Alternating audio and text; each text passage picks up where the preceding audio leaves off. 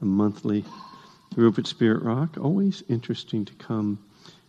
When you do something once a month, you realize how much happens in a month. It's like a world of difference. The last time I was here, the playoffs hadn't started. No, that's not an important thing. Christmas, no. I know something. Actually, the last time I was here, do you remember the last time I was here? Yeah.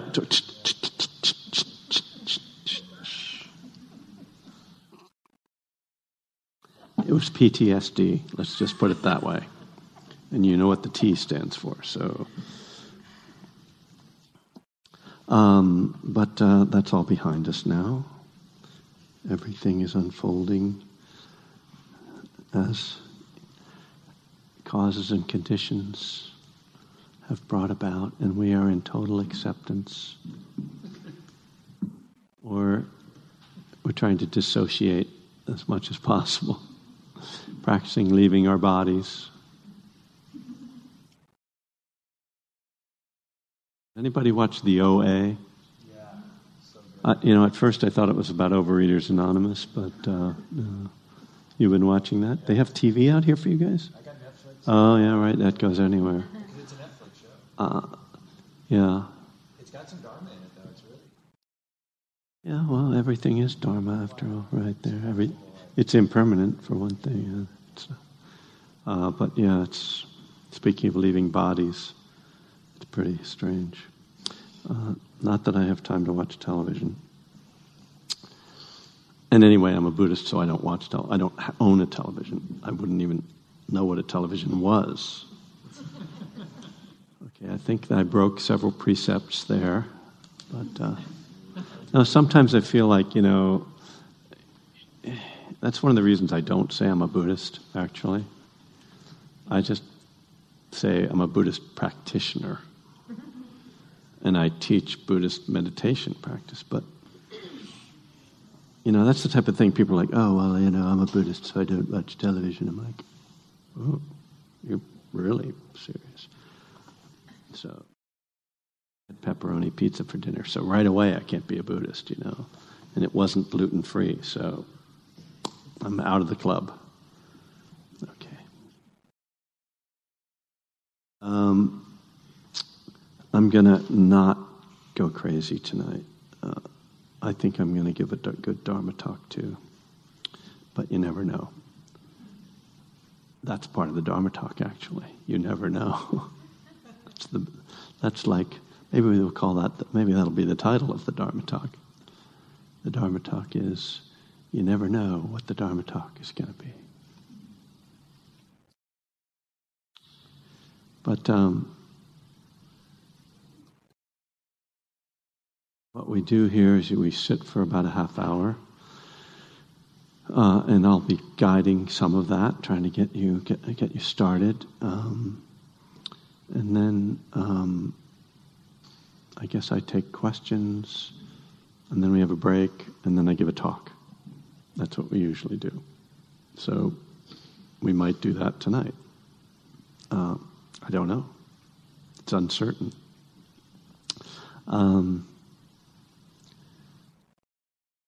But it's just always interesting, coming out here. I come from Berkeley, and I've been coming out here for... the first time I taught out here was in the early 2000s, so maybe 15 years. And the traffic's gotten worse over that time, just FYI, in case you didn't notice. But it's always interesting to notice your energy when you're driving to a place to practice meditation, and to practice or to teach, and to just notice. Somehow it puts everything in relief a little bit, like, okay, when I get there I can be spiritual.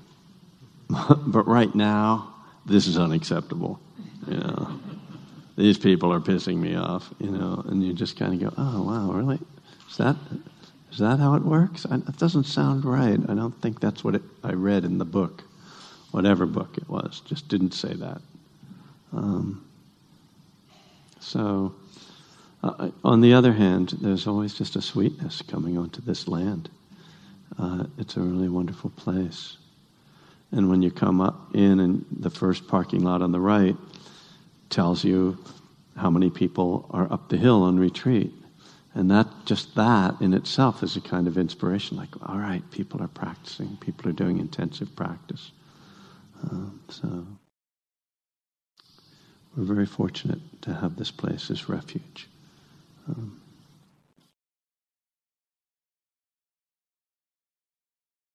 Get us started, and see how we do tonight.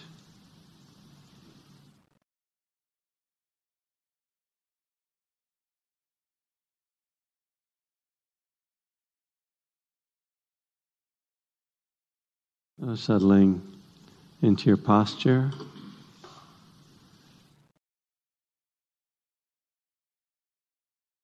You're not experienced at meditating, just to make sure that you're very stable. So if you're sitting in a chair, having both feet on the ground.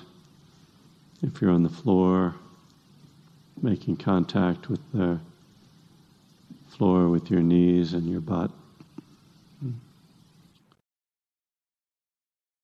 Something, your cushion.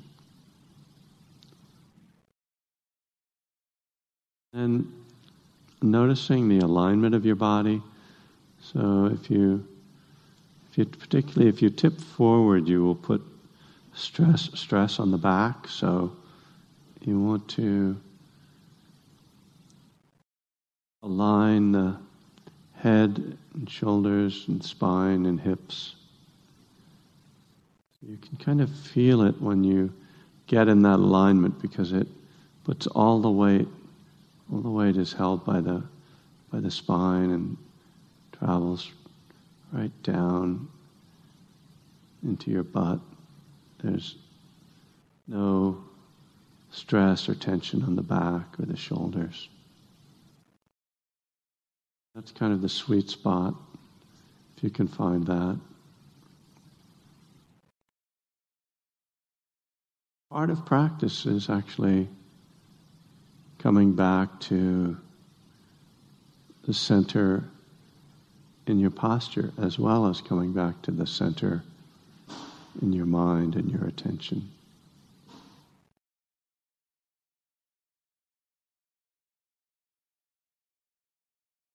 Once you have that sense of balance and alignment, relaxing some of the key points in the body, relax the jaw. It's a place where we can hold tension when we clench the jaw.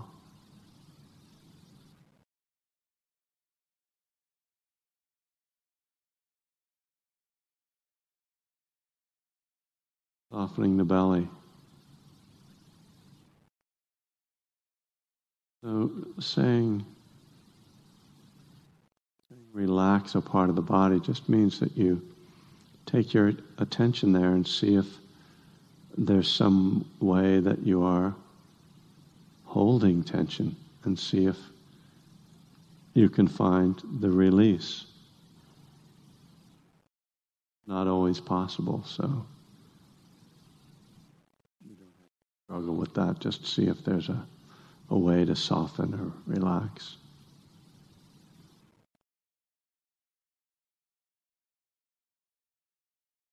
And in this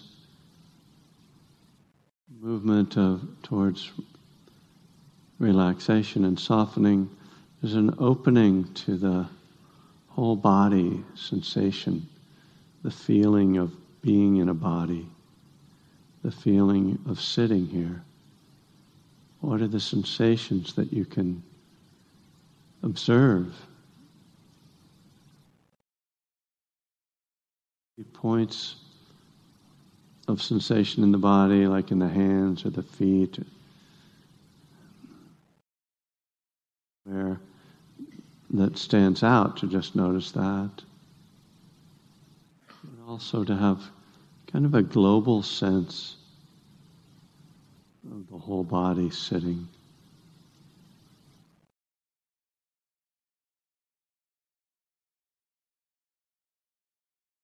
Most interesting things about meditation is to feel your body, because we mostly ignore it. Unless there's something special like eating or sex or exercising that calls our attention to the body and the senses. Otherwise, we just kind of treat it like something that should just do our business for us. And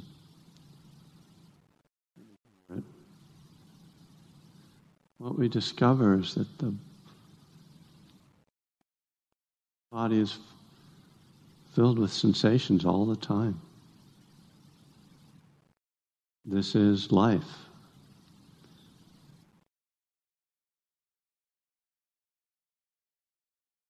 And we can see that different parts of the body have different sensations.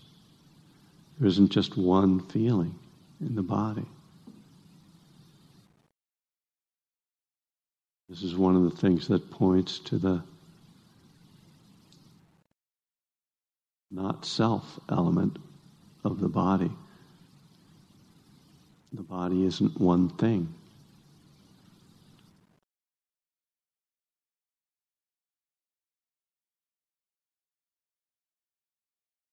The body itself doesn't have an individual identity. It's made up of components come together temporarily to function in certain ways.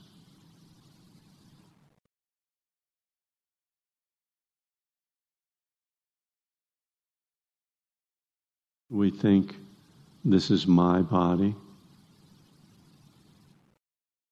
The Buddha says it's the wrong way to think of it. Because if something belongs to you, you can control it. Okay, well, there's some things I can control about my body. I can move it around. I can put food in it.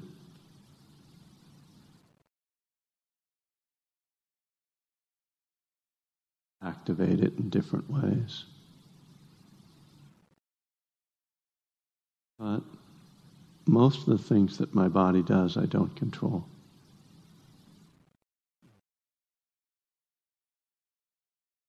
Growing, digesting,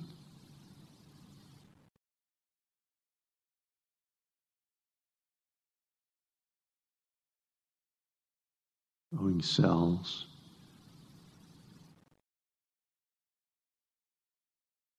cleaning itself out.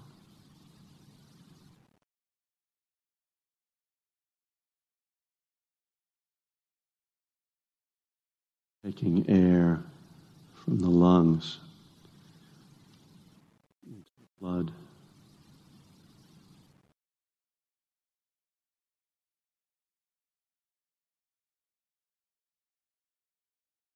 Creating hormones. The whole life of the body is so complex.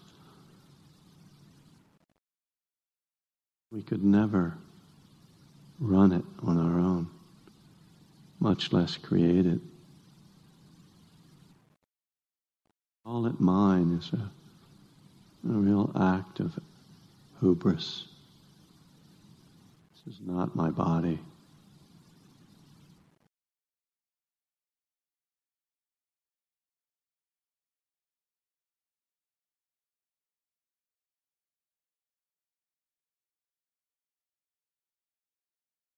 When I feel my body,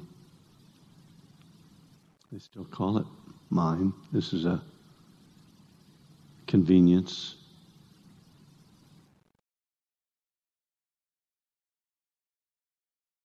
But knowing that it's not really that.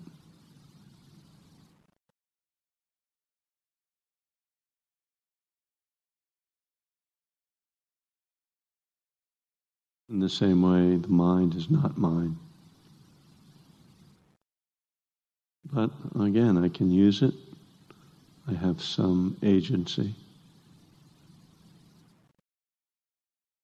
This practice is largely about training the mind,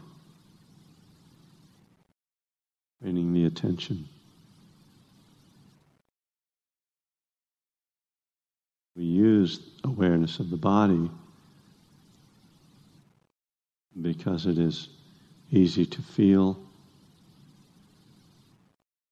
Sensations are always there. The breath is constantly moving.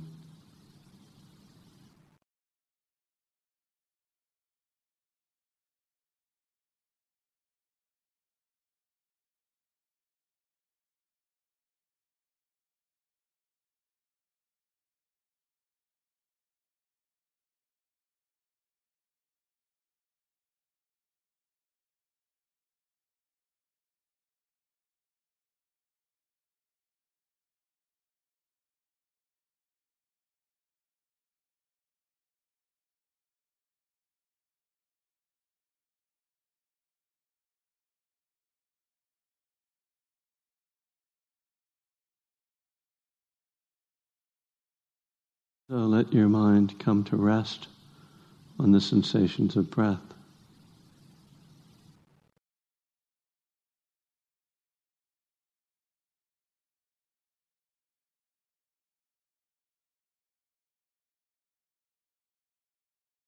Feel the breath at the nostrils.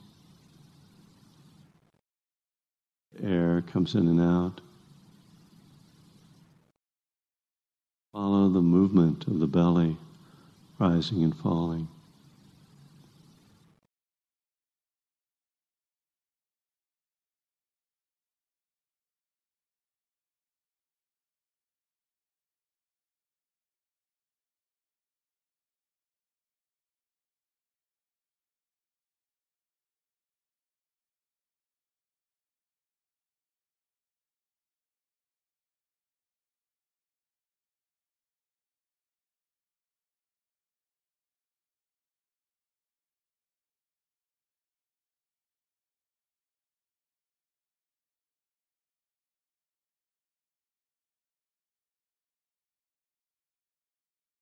You can make a soft mental note with the breath in, out,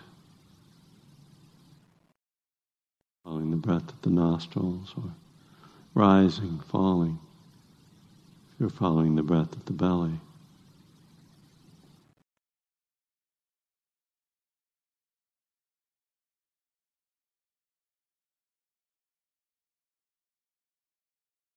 Whenever you notice the mind has wandered, acknowledge that.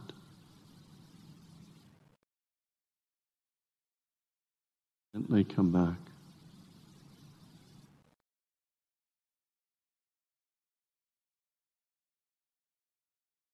Back to the sensations of breath.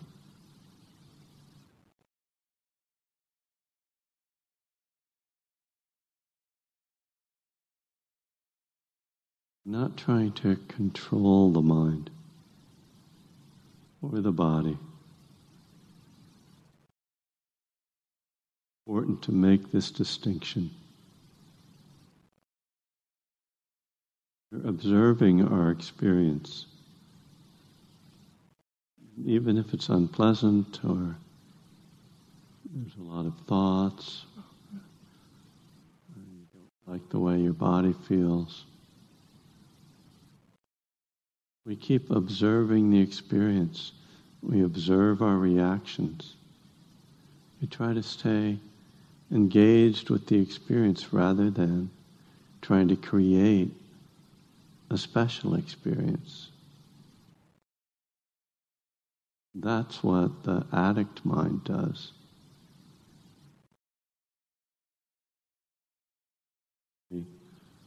Most meditators do that, at least when they start.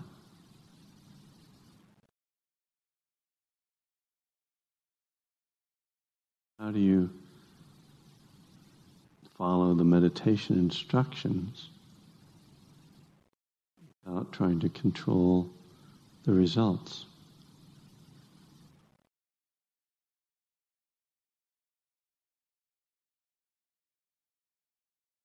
What we do is we turn the results over.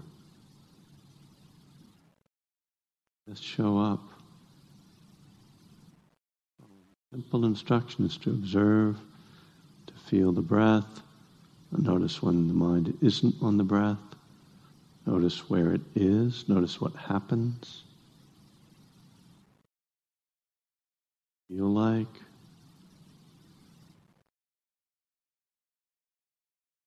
Back. Big project, not complicated.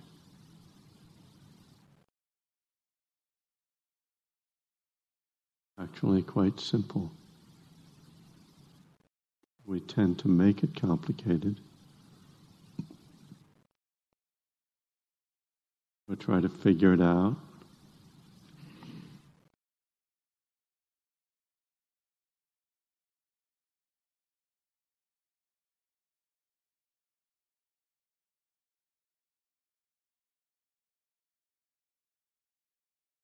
It doesn't help to figure it out.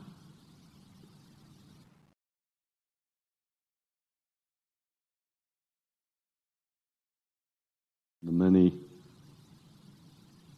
facts that frustrate us as meditators.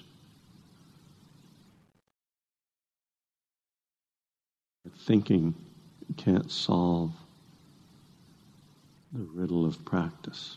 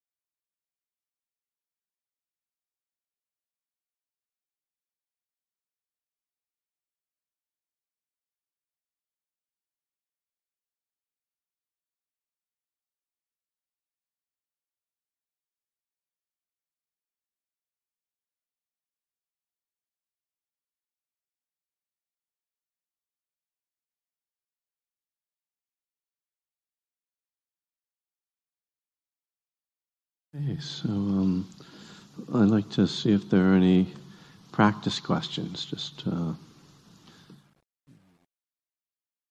having challenges in practice, or just any clarity you'd like to get around any experiences as you're meditating. So, anyone, anytime.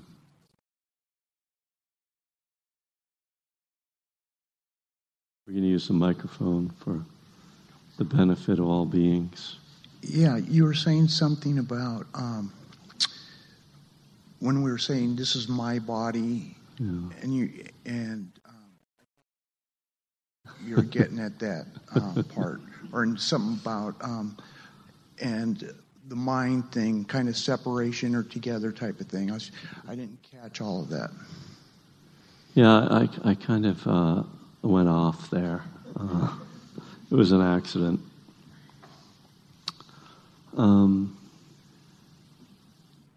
It's that was more like something I would be in a Dharma talk than a guided meditation. But I do kind of just follow what emerges as I'm sitting.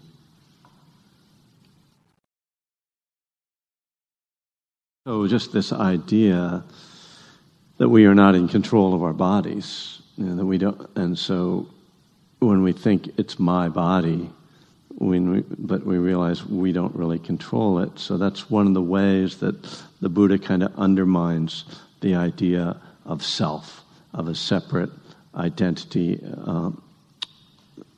and that we own our minds, that our mind belongs to us, or our body belongs to us, because we don't control them. And he says, if you own something, you can control it. And clearly, we can do things with our minds and with our bodies, but we don't control them. If I had control of my body, I'd have more hair, first of all, and I'd be a little slimmer and better looking, and I wouldn't need glasses, etc., right? You wouldn't get sick and you wouldn't die, maybe, unless you wanted to die, I guess. Then you'd say, wouldn't it be nice if you could just go, okay, I think I've had enough, I'm done now, and then you could just turn your body off. Maybe it would be nice, I don't know. And so this is kind of undermining our sense of control and ego and who I am, and to see that, wow, it's hard to even, the Buddha doesn't say there is no self. He just points to all the things that are not self. And so that the very question, well, who am I, or what am I, it's sort of unanswerable. But I think what's important is to kind of let go of the idea that this is my show here. This is about me.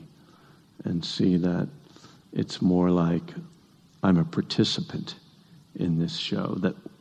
And when I say I am, it's like when I really ask myself, well, what am I talking about? I don't know. It's like this aspect of consciousness that thinks and remembers and plans and feels as if it's a self, has a role in what happens to this mind-body. But it's not in control. And even that, I think, is frustrating. In a way, it'd be easier, if it was step 3 and you said, I turn my will and my life and my body over to the care of God, then I wouldn't have to do anything, Oh, that'd be easy. I stop it. I'm just a puppet, or a zombie or whatever. So, no, I have to do stuff. I have to participate, but I don't get to be in control. How annoying is that? That's the paradox of this existence, and it's very much an aspect of the paradox of Dharma,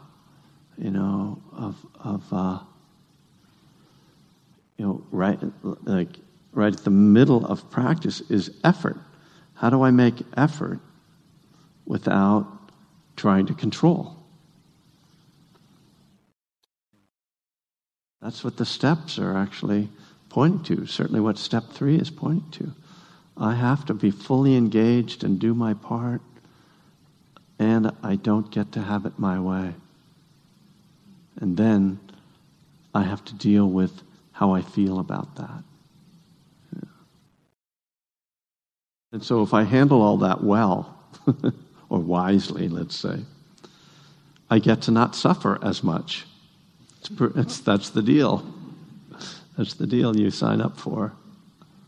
If I'm willing to do my best and not expect any results, I get to not suffer as much.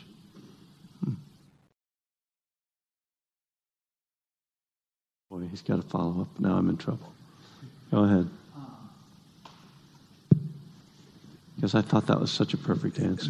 That explained it a lot to me. Okay, good. At the very beginning, though, you said if I had control, I would, control how, having hair, or I'd be thinner, or I would do this. So you have hair, so maybe you are in control. And, Well, on certain things I am, and that's part of the paradox we're not talking about. Helpless.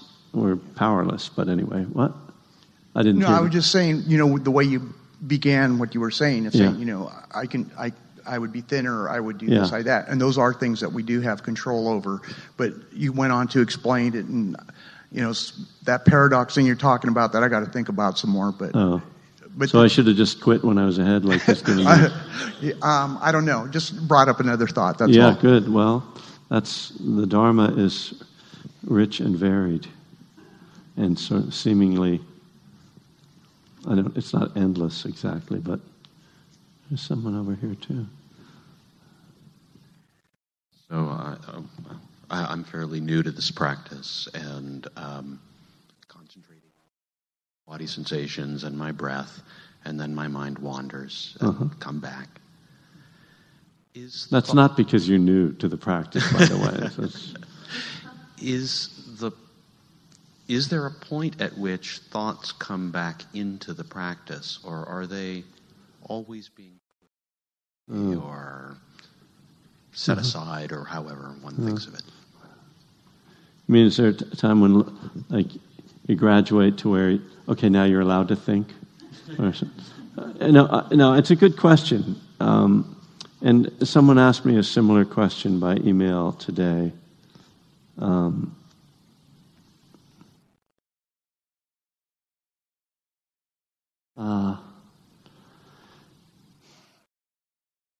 I mean, certainly, I don't think thoughts ever, are not in our practice. But in terms of the intentionality around it, is that you're kind of getting at? Yeah.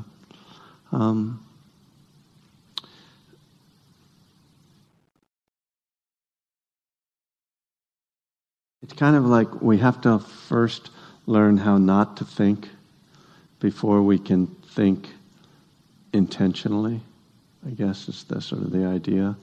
So, and we have I think what's really important to become aware of is not just that you're thinking, but what quality of the thought is, and the way I know that is by the way I feel.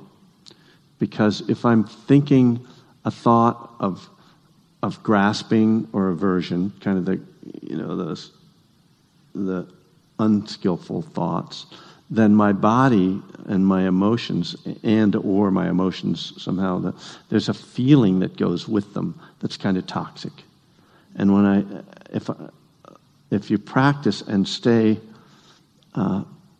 conscious of that, so not just, I'm thinking, but kind of tune in, okay, how does it feel when I'm thinking? As you come back to your breath, kind of as you're like floating back to your body, like, okay, how do I feel now as I come back now to the present moment and out?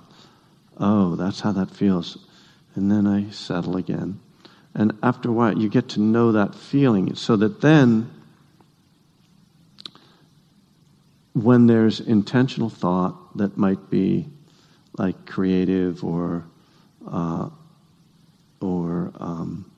investigative, that is kind of investigating a spiritual question, then you're feeling, as you're doing that, you're feeling, okay, this isn't generating dukkha. This isn't generating suffering or a toxic feeling as I'm thinking. That's one of the ways that you know that it's not unskillful. It's, okay, there's a purpose in this. So one of the suttas, the sutta that's called Removing Distracting Thoughts. A few of the suttas have a more explicit title, and one that's so attractive. Oh, I want to read this sutta. At the end of that sutta, the Buddha gives 5 different strategies for removing distracting thoughts. He says that one who does this becomes the master of the courses of thought. And it's an intriguing phrase to me, the master of the courses of thought. And the way I understand that is that becoming the master of the courses of thought means that your thoughts are all intentional, that you are not caught up in the, spacing out or reactivity, getting carried away with your own ego or your anger or your grasping, that all of your thoughts are thought there's a purpose behind each of them.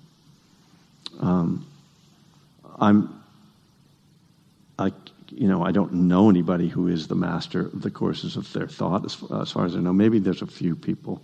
Maybe I've encountered one or two, but I'm not one of those people.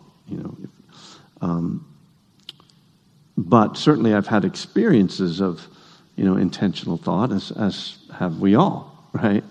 And so it's more, I would say that we need to start to, we want to get to the place where we really distinguish the difference, and that we understand that there is a difference, and that we are aware enough that we kind of catch it to some extent. Now, if you sit down to meditate with an intention to think about something, you have to be very careful, basically. And, most of what Western Buddhist teachers teach is how to let go of thoughts, because we are so habituated to think all the time. So it takes a while before we get to a place where that's kind of tends to be useful, I'd say. But finally, I will say that there are traditional questions like, who am I? Or what is self? Or exploring the nature of suffering or the nature of impermanence that can be done through intentional thought. And also we do certain practices like loving kindness. Meditation is a very intentional kind of thought. So there's a place. So as usual, my answers are way too long. So let's take a little break and come back in about 10 minutes. I brought along some of my workbooks tonight, so those are only available online and wherever I am. And when you get them from me, they only cost $10, which is a deal.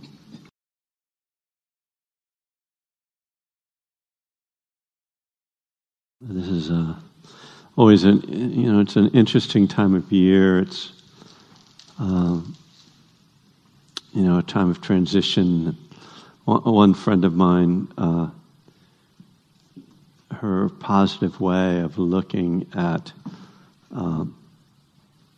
the winter solstice is that it's the beginning of the sun coming back, which of course that's a traditional view of it, but she specifically was saying from here on the days keep getting longer, and even when we don't detect it, when we haven't quite noticed it.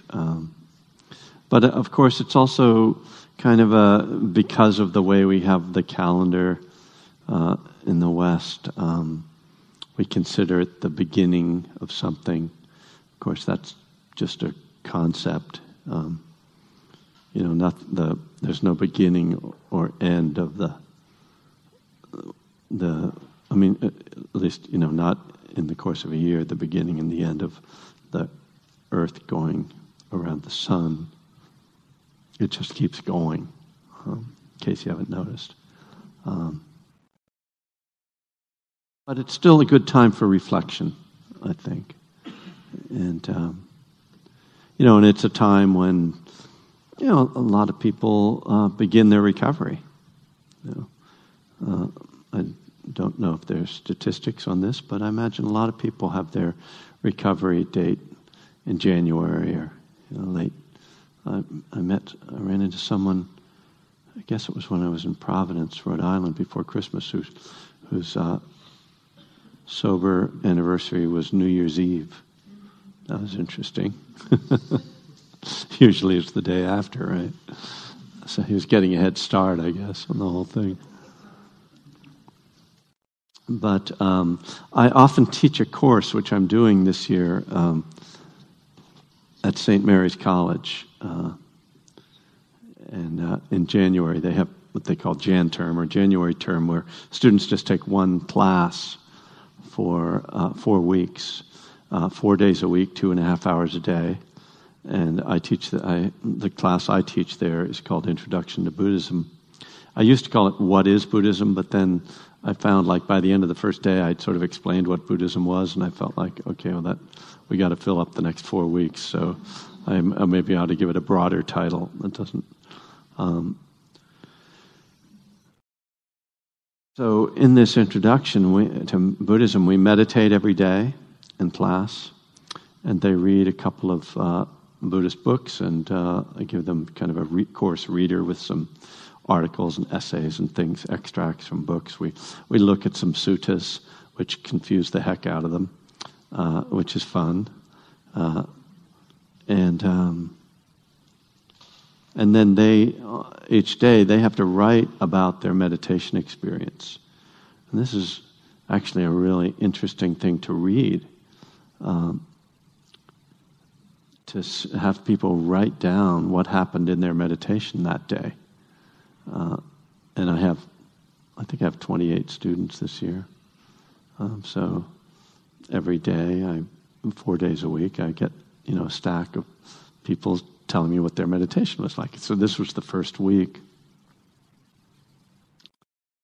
and it's really interesting to see that what they say.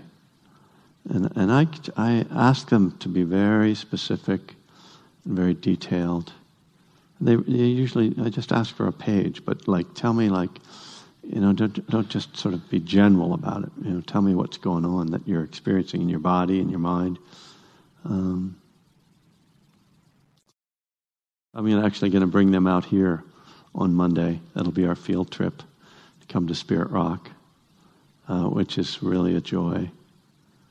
And it's such a joy to be able to introduce this practice to young people, and it's also interesting. I've been teaching it for 15 years. There's been a couple years when I didn't teach it, but meditation and mindfulness are so much better, more exposed now. In 2002, when I first taught the course, a few of the students had practiced meditation before. Now many of them raise their hand the first day when I say who's meditated. And it might just mean they've been to a yoga class, but still, they're familiar with the term mindfulness. It's much more, so it's an interesting thing that I'm getting to kind of track the evolution of cultural awareness of this practice. The other thing, I'm sure there must be some school teachers here. One of the things that's strange about teaching is that the students stay the same age year after year. Like they don't seem to age, right? They just and then they disappear. And then they're just another group. They're all this. Meanwhile, I'm aging. So it's like, the heck? Like they are Dorian Gray and I am the portrait. Not bad, is it? That wasn't a bad... that just kind of came right out. So, one of the things that's very evident in seeing a whole group of beginners and what they're experiencing is the tendency to want to control your experience in meditation. And, in fact, to think that you are supposed to control your experience in meditation. Some people think that if their meditation isn't going the way they think it should be going, that it must be their fault, that they're doing it wrong, or that they need more information about how to do it. When the teacher explains it, then they'll get control. And it's something, I've noticed this for a long time. I mean, it certainly is part of my practice, part of my experience, was that initially expectation that I was going to control my experience. And certainly when I saw that how hard it was, still having a strong wish to control it. And I can remember my early retreats going into interviews with Jack Kornfield and describing what was happening and sort of asking for help on basically how to make it go right. And having him say, well, can you just pay attention to that experience? And my sense was, first of all, that's really annoying. And second of all, why are you holding out on me? You know, what do I have to do to get the real teaching? The one that explains how I control this thing, how I make the meditation be like the way I know it's supposed to be, because I've read the books. And I know it's supposed to be like really peaceful. It's supposed to get all these insights. There's just supposed to be energy, and there's a lot of stuff I'm missing here. So come on, I paid my money. Do I have to leave extra dana for this? How do I get it? And then if you go back and you reread the meditation instructions, right? Because there's the meditation instructions, and then there's the way we hear the meditation instructions. The instruction is, bring your attention to your breath. And when your mind wanders, notice that, and then bring your attention back to the breath. So that's what the teacher is saying. And what we're hearing is, you're supposed to pay attention to your breath. You're not supposed to be thinking. Why are you thinking? Stop that.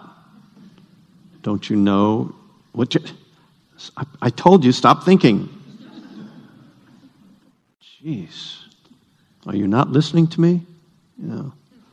So that's what we hear, right? I mean, that must be what we hear, because what's the question that everyone asks and what do they say when they're learning meditation? Well, I keep thinking so much. I can't stop my thinking. And then some people think that they are especially thinkful. I'm one of those people, they'll say. I'm one of those people who's thinking all the time. And so, I hear that and I go, so you're suggesting that I'm one of those people who doesn't think a lot. Are you saying like, you're just so smart and I'm just so, if you were dumb like me, that you'd be able to meditate better because I don't think? That's why I'm such a good meditator?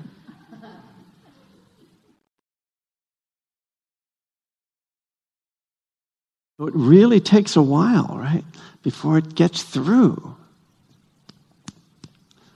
I'm not really supposed to... the instruction never said, stop thinking. It never said that. It never said, you shouldn't be thinking. It says, when you notice that you're thinking, then come back to your breath. It doesn't say suppress your thought. It doesn't say cling to that breath for dear life. Just let your mind, totally, that's all there is in the world is your breath. Nothing else. If you let anything else in, you've blown it. It doesn't say that. And yet we go, oh, why am I such a bad meditator? Can't stop thinking. And then, okay, next problem. I keep falling asleep when I'm meditating. I'm going along, I'm doing fine, and all of a sudden, I'm falling. How do I stay awake when I'm meditating? Because, I know I'm not supposed to be falling asleep. Because you said, sit and pay attention, and, didn't you say something about, like, don't fall asleep? No, I didn't say that. Well, that's one of the hindrances, though, right? That's true. It's one of the hindrances. Okay, then I'm not supposed to do it, right? There's 5 hindrances: desire, aversion, sleepiness, restlessness, doubt. Now, do you think well, people get this one too. Like, if I'm not supposed to have any desires, well, how am I going to, feed myself? It says, that's the desire, the hindrance of desire. It says desire is the cause of suffering. So I'm supposed to not have any desires, right? Well, not exactly.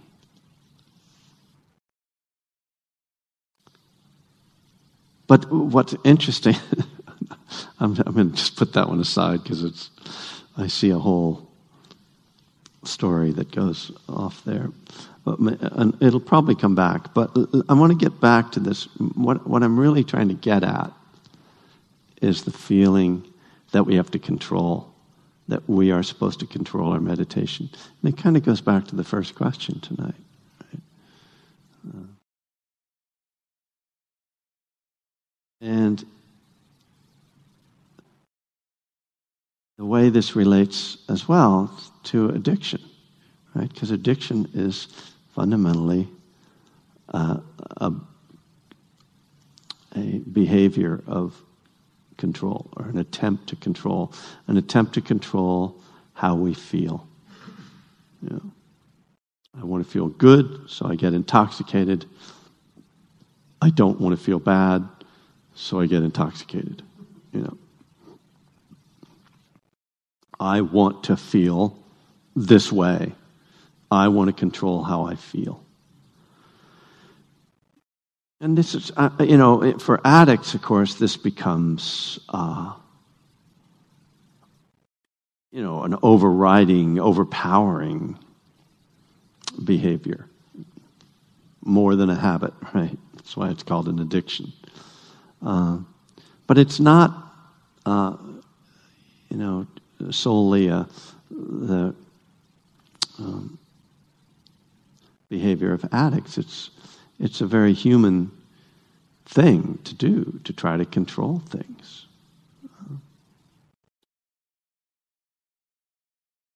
And once more, we're put in this challenging place that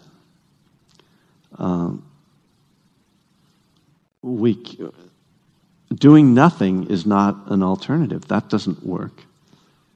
Turning it all over, that's not going to work. I had a student today. We met I had small groups come to my office today, and she's like talking about her feeling that she's got to control stuff, and she didn't. I had to kind of get her to drill down. She was talking about having anxiety.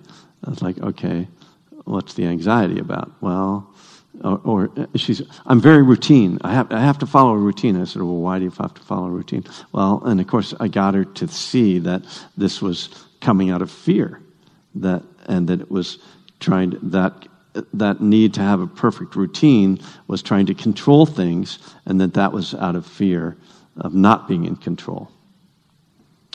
And then to try to let her know that the problem isn't really that you're not in control, because you're not. So, you're going to have to figure out how to live with that. The problem is that you're afraid of not being in control. And so what you need to do is learn to be with that feeling.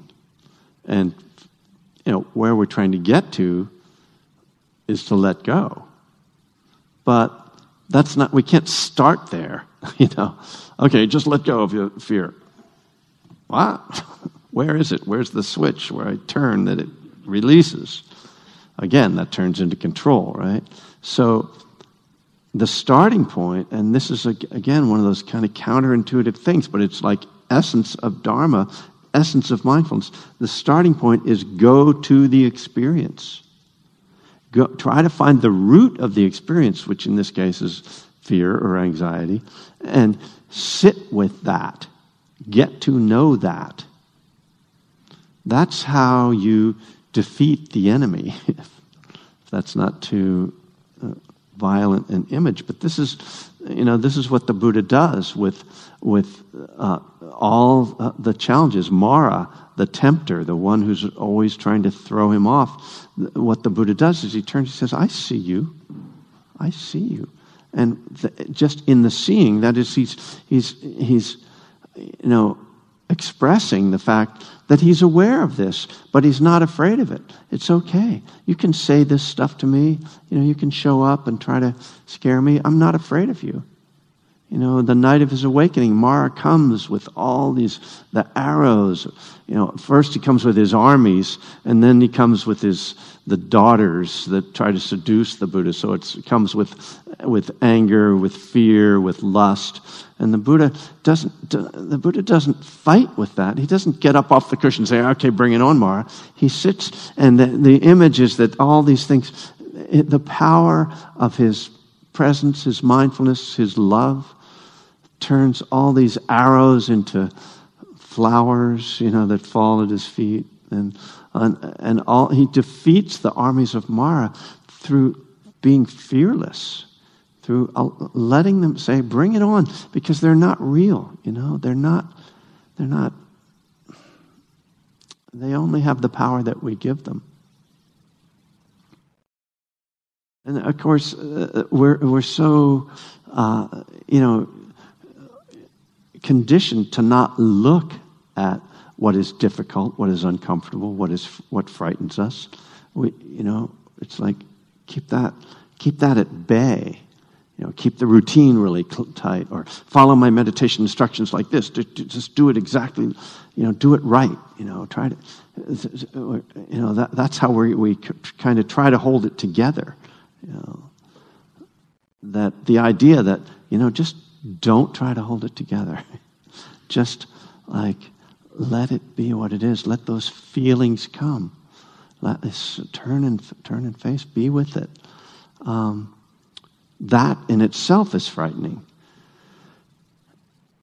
But once we are able to do that, once we see that really, there's no other way out. It's the only way out is through that kind of concept. We see, okay, once we surrender, it goes back to step one, seeing our powerlessness. I'm not in control. Now what? The steps, which sound more religious, well, come to believe a power greater than ourselves could restore sanity. Saying one way to understand that is that we come to believe that we have the capacity to be with these experiences. This experience of craving, if it's our addiction. This experience of fear, if it's our wish to control.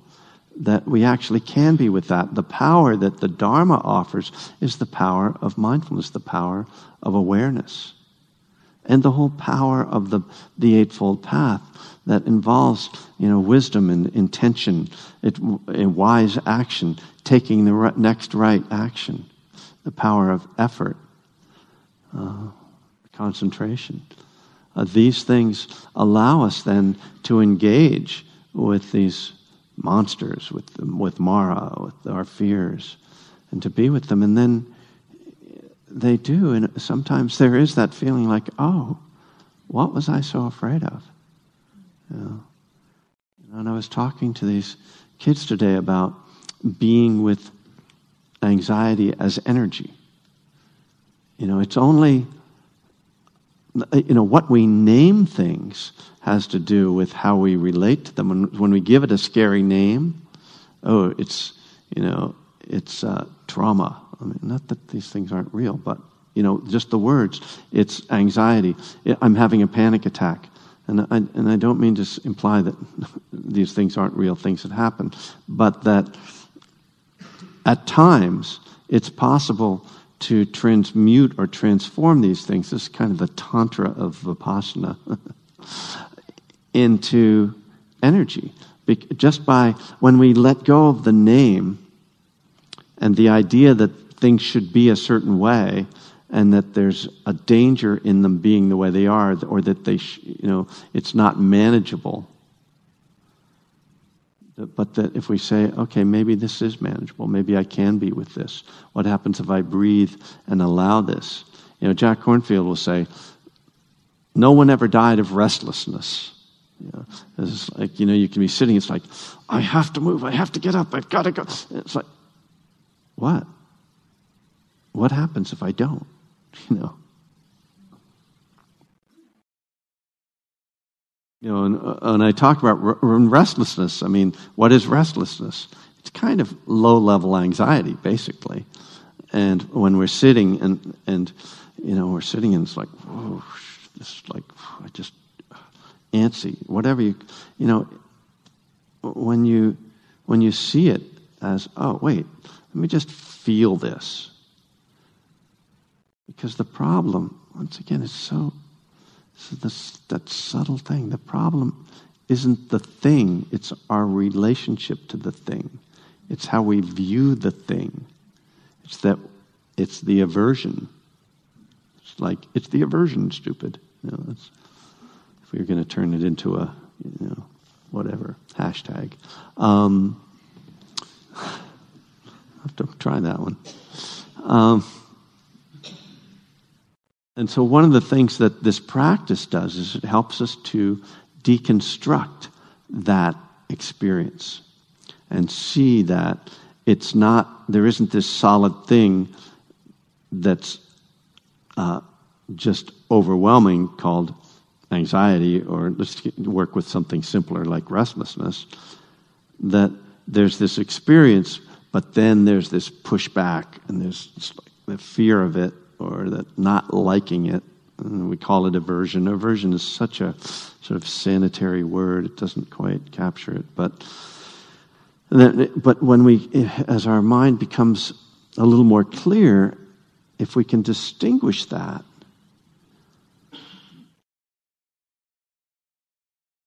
I think the main way we distinguish it, again, is in the body.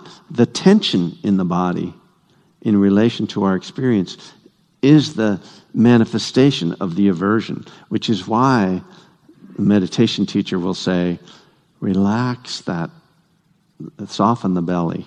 You know, this is a great instruction that Ajahn Amaro gives in his book Silent Rain, where he talks about how when we're agitated, there's something going on, and we notice it in the mind, and we kind of let it go as a thought. It remains in the body.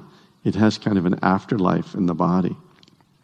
And if we don't see that, the tension held in the body, then what happens is that energy of the feeling generates another thought that becomes another problem, and you create this cycle, right? And so dropping into the body and releasing the tension in the body then allows that cycle to be broken.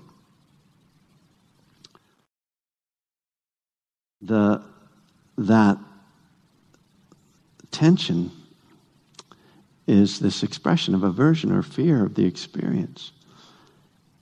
And so letting go of it, it feels like it's protecting us. That's why our bodies get tense, right, with anxiety. It's a primal way of preparing for conflict, okay, I'm in danger, so that my muscles contract, right? I get tight. But when you're meditating and that happens, there's nothing to protect yourself from, and in fact, it has this reverse effect of creating more problem. And so we have to break through this fear and this aversion in the mind to go into it and say, I can feel this. It will not kill me. I can allow it to come through. So we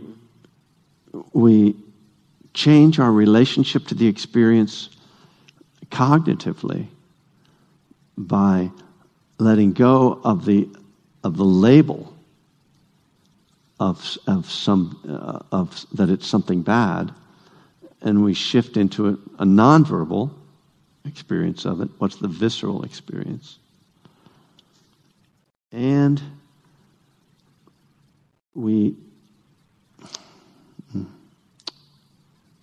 it was going so well right up till then.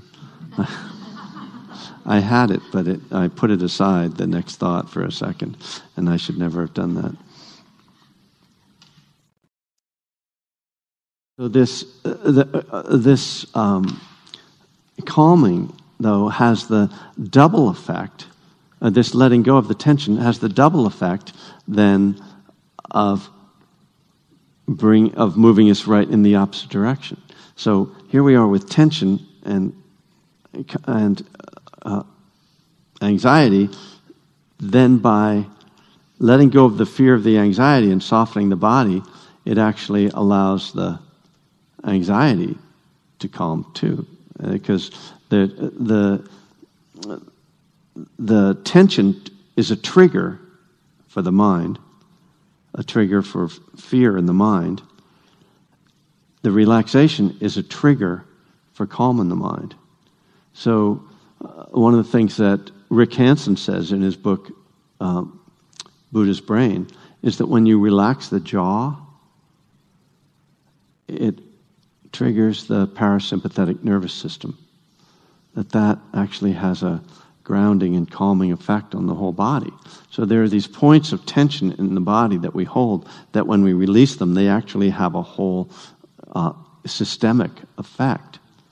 And it's one of the things that, if you watch, this is, I think, why a lot of baseball players chew stuff when they're playing. And I think it's also unconsciously, I don't think they know that that's what happens. But, and I am I'm creating a theory here that also, this is why, how many people watch The Warriors? Steph Curry's famous mouth guard, that he walks around chewing half the time. People are like, so gross, man. I just put that thing back in your mouth, But he's chewing on his mouth guard all the time. Is that stress, or is it a release of stress, right? Is he keeping his jaw loose? And because if you watch great athletes like Steph Curry or great baseball players, they are very relaxed in the way they approach the game. They don't go in there like, because they know, like, that's going to be counterproductive. And, you're doing this incredibly complicated, difficult task in front of millions of people, and you're getting paid millions of dollars, and people expect results, And you just go, I missed that 3. That's okay. What? Most of us would be, oh my God, I missed the 3-point shot. Take me out of the game, coach. So this capacity to release, to relax, is actually, a really tremendous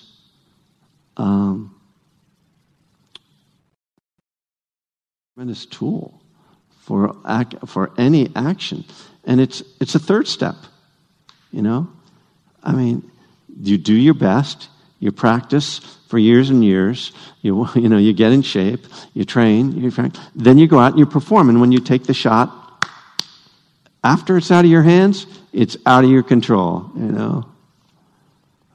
What a letting go. So the other piece, that is to say, the other piece besides I want to bring it back to how we manage this process of letting go. That there's this, the practice element of it, which is coming into the body, seeing the tension, seeing the fear as a physical manifestation and releasing that, which takes faith, by the way, because you have to believe that it's going to be okay, that you can be with this feeling, that you don't have to control it. And actually, by the way, you're not really controlling it. You just thought you were. But anyway, you don't have to control it, so relax. So that's like the practice element of it, like breathing into the belly, releasing. And then the Dharma element, which is right view. So there's this cognitive or intellectual part of it, of practice, is knowing that everything is impermanent. So if there's a strong feeling that's unpleasant, that I don't like, I can allow myself to feel it. One of the things that helps me to be able to feel it is that I know it's going to pass. So that's the Dharma perspective, right? That's right view. So this is the kind of movement from the typical human and especially addictive way of approaching meditation and life, of trying to control and having expectations, being in conflict with the way things are, being in conflict with ourselves for not controlling well enough. We have to find a way out of that. That's dukkha. That's right there. We're looking at how the Four Noble Truths, suffering and how suffering is created. We have to find a way out of that. This is like one way of looking at that process. This turning towards this physical, actual engagement, that first foundation of mindfulness, being in the body, letting myself feel it. Because I trust in the process, I'm turning it over to the power of mindfulness, the power of the practice, and with wisdom that it's going to be okay, that it's going to pass. And in fact, further, when we understand the law of karma, we understand that certain actions bring certain results. This is the other dharmic element to it, right? And once we study this stuff, and the way we study it is by watching our own mind and body.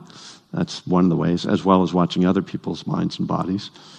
We start to see, my way of operating, the cause and effect, the way that I thought that way things worked, I control things, then I get the results I want. That turned out not to work.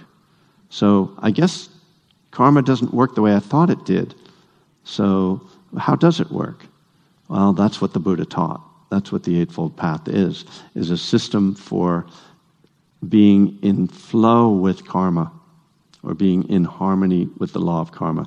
Here's what you're supposed to do. Have right view, right intention, right action, right speech, right livelihood, right effort, right mindfulness, right concentration. Those are the things that I'm supposed to do, which is, I've been describing all of those things in broader terms, in terms of this practice. So, just to come back to this starting point of this habitual way of looking at practice, of, I'm supposed to do this. And if it's not, if I'm having unpleasant experiences like a lot of thoughts, or I'm sleepy, or I'm restless, or there's desires coming up, or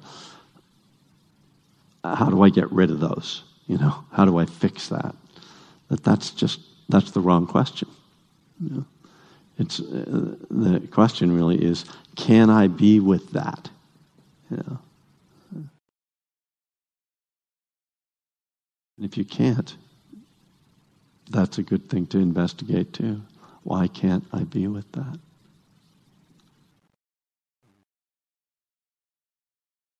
It's another way of looking at this is that we have this tendency It's obviously also a recovery concept. It's like look out there for the answers. You know, look out there to blame, or you know, and but even when we look in here, like look at blaming ourselves, that's not the point. Right? It's this, that mindfulness is such a simple thing that we forget what we're supposed to do. You know, it's like no, just be with that. Yeah.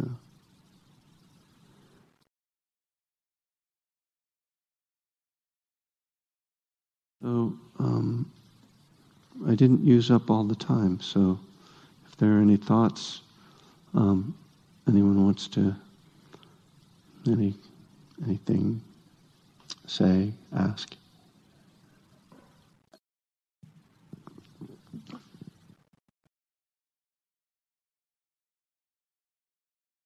Just want to say one thing, Kevin. I knew you couldn't get through a talk without talking about the Warriors.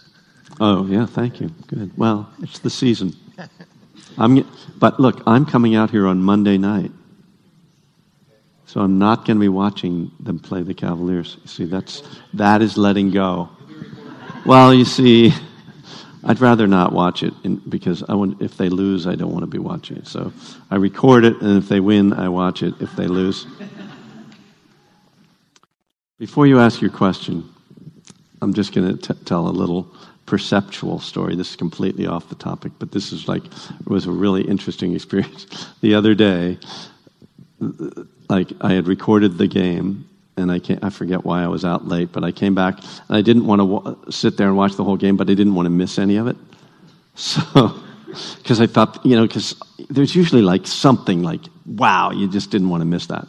So I watched the first half in double time. And, just at first it's really weird, but then you get used to it. So I got to the second half, and I went, okay, let me put it on regular time. And I was like, oh, wait, it's running in slow motion. I was so used to watching it in double time that regular time looked like slow motion. I wonder if anybody's done any research on that. Okay, Forrest, top that. Well, speaking of research, you have these test subjects now. I'm thinking, the way the brain works is it stops. If you try to focus on one subject, it will eventually move on.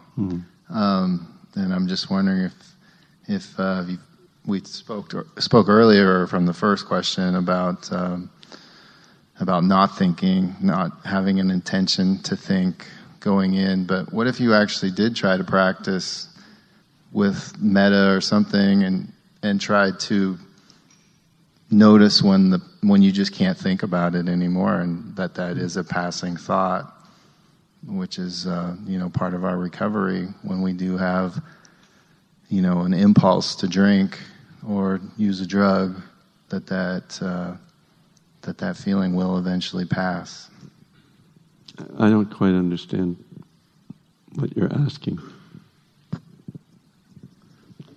What I'm asking is, would you try that with your students, and then if you try that initially, then try to tell me what that is again. Have a subject like metta that you're focusing on right during meditation, and then noticing there's a point where you cannot.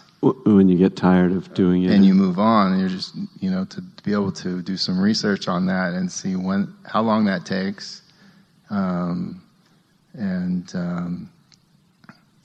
just to notice that you can't hold on to a thought. Yeah. There's something in a sutta about this, actually, where the Buddha talks about, it's in this same sutta, removing distracting thoughts. And he talks about how even if you focus on a positive thought, that after a while you just get tired of it and you just want to let it go. And it's not answering your. I don't know if you were asking me a question, really, or expecting me to give an answer. And as soon as a thought arises, it's already passing. When you know. Well, there is that, right? But like taking a certain question, it's kind of one of the ways that koan works, I think, in Zen, where you take, a paradoxical question or an unanswerable question like, what is the sound of one hand clapping? And you keep thinking about it over and over until you can't stand it anymore, and then you get enlightened, or not.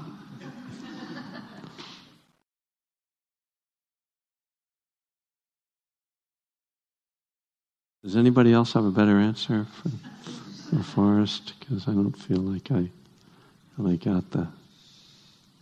You're just going to have to do the research, Kevin. Okay.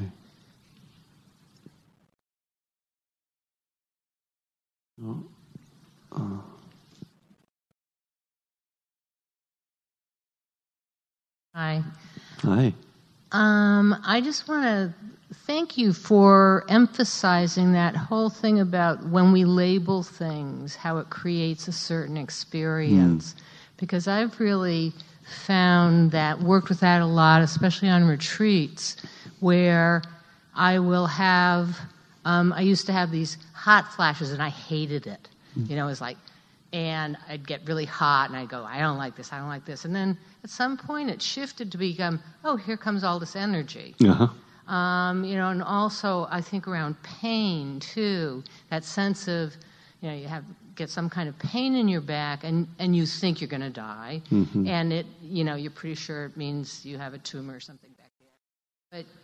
But then when you just kind of stop that, and you just kind of go with it and put some energy, it does amazing things. Like either the pain will go away or it'll move someplace else, which is physiologically impossible. But it really gives you then that reinforcement that, it is just these things happening. Yeah. And so I really appreciate being kind of reminded of that. Yeah. It's a big part of why we have suffering. Yep. Yeah, and as soon as we decide something is something, we stop investigating it. So for some years, I noticed that I would notice when I was driving out to Spirit Rock to teach that I would start to get this melancholy. I'm riding out here to teach, and I would start to feel a little depressed. I think, it's weird. Why am I getting depressed when I'm going to Spirit Rock to teach? I love to teach. And I finally realized that, this isn't quite the same thing, but it's similar. I think you'll see the similarity. I realized that I have this default emotion that I go to, and that actually I'm nervous. But because that's not like really a big thing on my radar, that my mind, if I have an unpleasant feeling, I identify it as depression, even if it isn't, even if it's anxiety. I was like, that's weird. It's like just completely, because it's the feeling of sadness or melancholy, but it's not. So it's like even my feeling is deceiving me in some way. It's just mysterious how the mind can do that.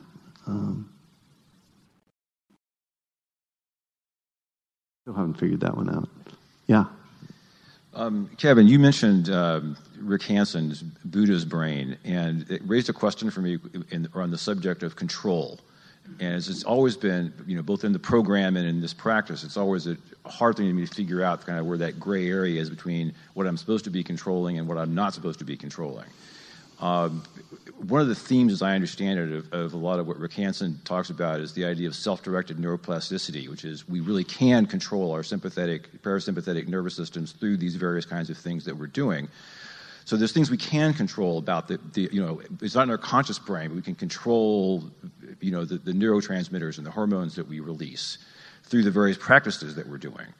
Mm-hmm. So we can control that, but we can't control the things that are happening to us that are generating that, or what triggers the release of the stress chemicals or whatever. That happens to us. We get the fight or flight. They're like potentials, right, that we can activate. So I guess I'd just be interested in your thoughts. How do you draw? Where does it matter whether you draw the line? And if so, where does it matter what? Does it matter whether you kind of draw the line, or I control this, or I can't control this? And if so, how to think about that? Because it's confusing to me. Yeah, it's a good question, because it's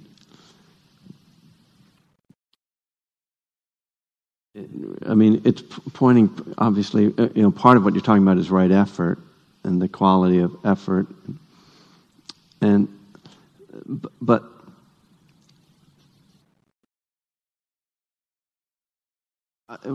my first thought is just about how many of the conditions have to be in place.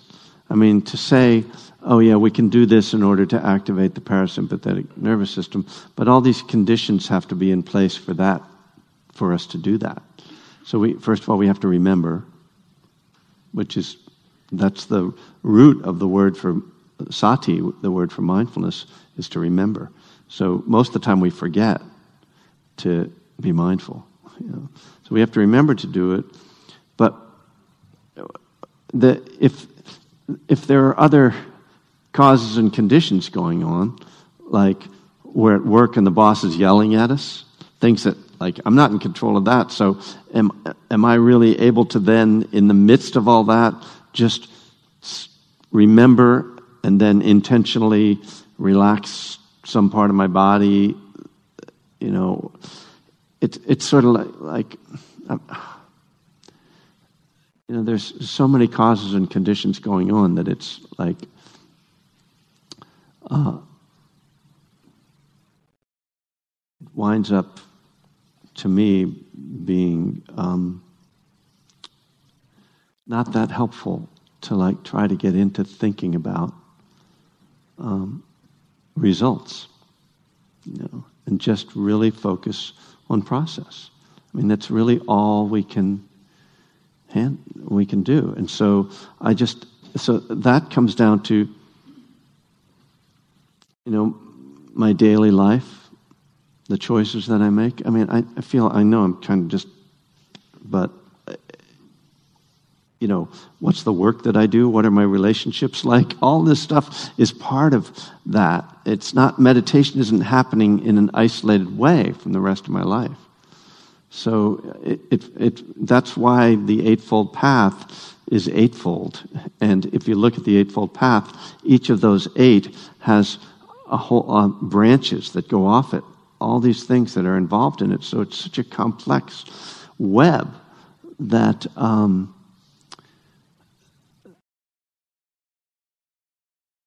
it just, it's really like, wow, if I can just remember to be a little mindful today, not hurt anybody, try to think of one useful thing to do, and then let go. So I guess I don't have much hope in making stuff happen. I think it's like if you really want,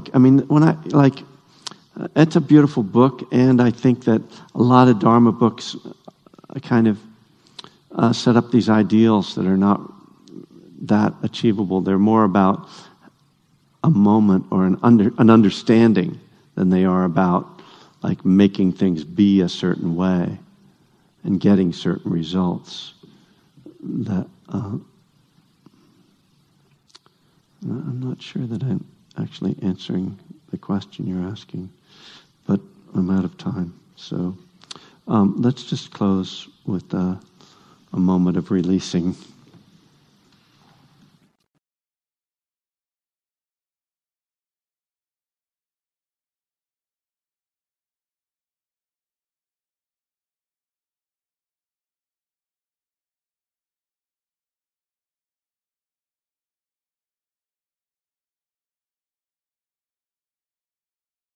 May we bring love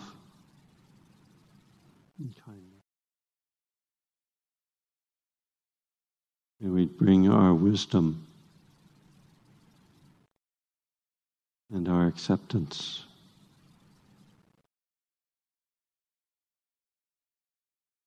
May we weather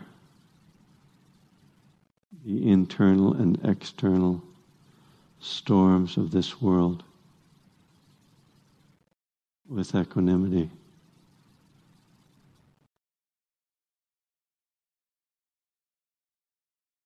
May we be forces for good in this world. May all beings be free from suffering.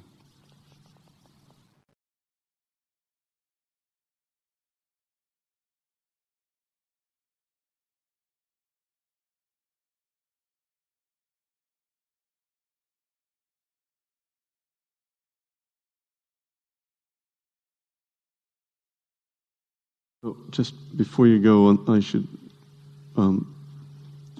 report, I should have let you know about things that are coming up. So every month, besides this class, I teach in Berkeley on the fourth Tuesday. So that's the 24th of January at the Berkeley Buddhist Monastery. You can find my schedule on my website. The next big retreat I'm teaching is in June in southern Washington, and there's a link to that on my website. A 5-day intensive meditation and Qigong and recovery retreat. Next month, I'm going to be teaching a day-long here called Living Kindness. And so if you can come to that, please do. So there's a few things coming up. Be in touch with me if you like. You can email me through my website, kevingriffin.net. kevingriffin.net. Just Google me. I'm right there, the top. The best Kevin Griffin. There's that guitar player for Better Than Ezra, but anyway. So drive carefully, be safe.